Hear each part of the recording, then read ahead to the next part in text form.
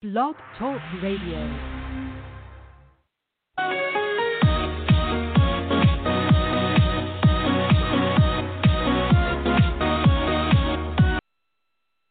Well, hello again, everybody. This is the old Rough Rider. Yeah, the Night Rider. The Rude Rider. So, tonight we have our 413th podcast to date entitled GOP. Are you for real? Let's get it. Today is Friday, February the 12th, 2021. Lincoln's birthday. The Democrats in the second impeachment trial, Donald Trump had put on 11 to 12 hours of presentation. Today, it was the Republicans. On the defense, they put up a whopping 3 hours, and they have quit. Pathetic!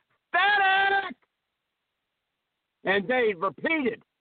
They got so bad that one of their best pieces of defense of Donald Trump for his over-the-top performance in January the 6th, 2021, and inciting and encouraging an insurrection on the ballot counting of the electoral votes in Congress, both houses, the Senate and the House. What they cited in this defense was 10 minutes of Democrats in the past year or two saying the word fight. A numbing 10 minutes of fight. We got to do fight. We got Kamala Harris here, Kamala Harris there. We got to fight. We got to fight. Totally taken out of context. Bruce Castor and Nick Schoen, half of the Republican attorneys representing Trump in the well of the Senate today, have to be the worst attorneys on record. Wow. They have no defense for Donald Trump. And by the way,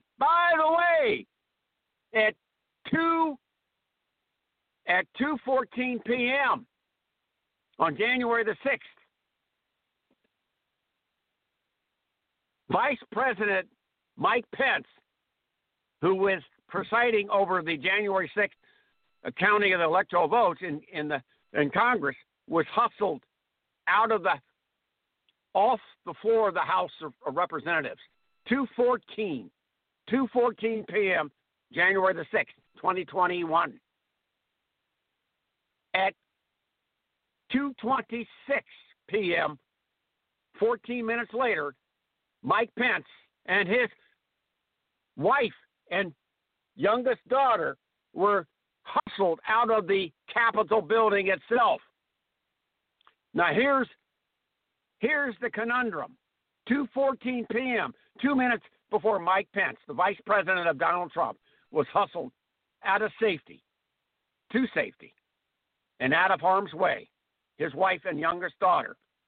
Trump tweeted, Mike Pence, he can't do it. He just can't do it. What's the matter, Mike? You can't stand up? You can't stand up and face the fact that, this election was stolen, knowing full well that Mike Pence was in physical danger, his own sitting vice president. And by the way, also, he made a phone call. Donald Trump made a phone call to the sitting Republican minority leader in the House, Kevin McCarthy from California.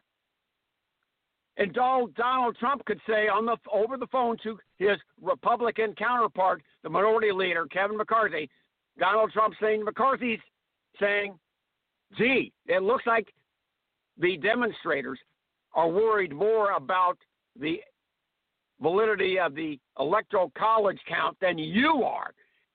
And at that very same time, that very same second, in his office in the House of Representatives was telling Donald Trump that the mob was smashing his windows of his office in that and during that phone call. And who the fuck do you think you're talking to? So this is the sitting president of the United States at that time, January 6, 2021, speaking on a phone call to his Republican minority leader in the House, Kevin McCarthy, and he's castigating him for his lack of enthusiasm and concern about the county electoral college vote. And meanwhile, this Republican minority leader in the House telling the president at that very second in time, he is looking at his windows of his office. They're being smashed and broken in by hundreds of would-be attackers of Trump MAGA supporters. I mean, the Republican Party, are you for fucking real?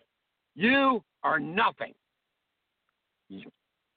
You are a criminal syndicate. You are nothing but gutter snipes.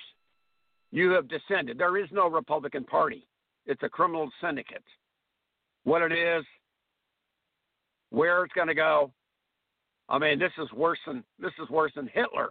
This is worse than the brown shirts under the guise of democracy.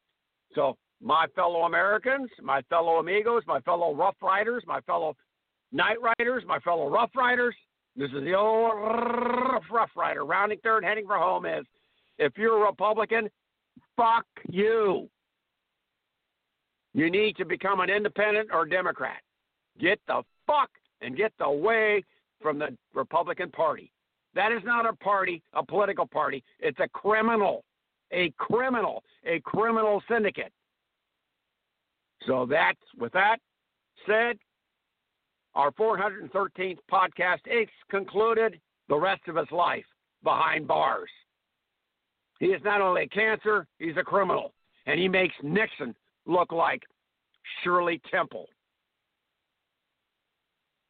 This is the old Rough Rider, rounding third, heading for home. And as always, stay well, keep it lit, and remember, we ride, but you decide.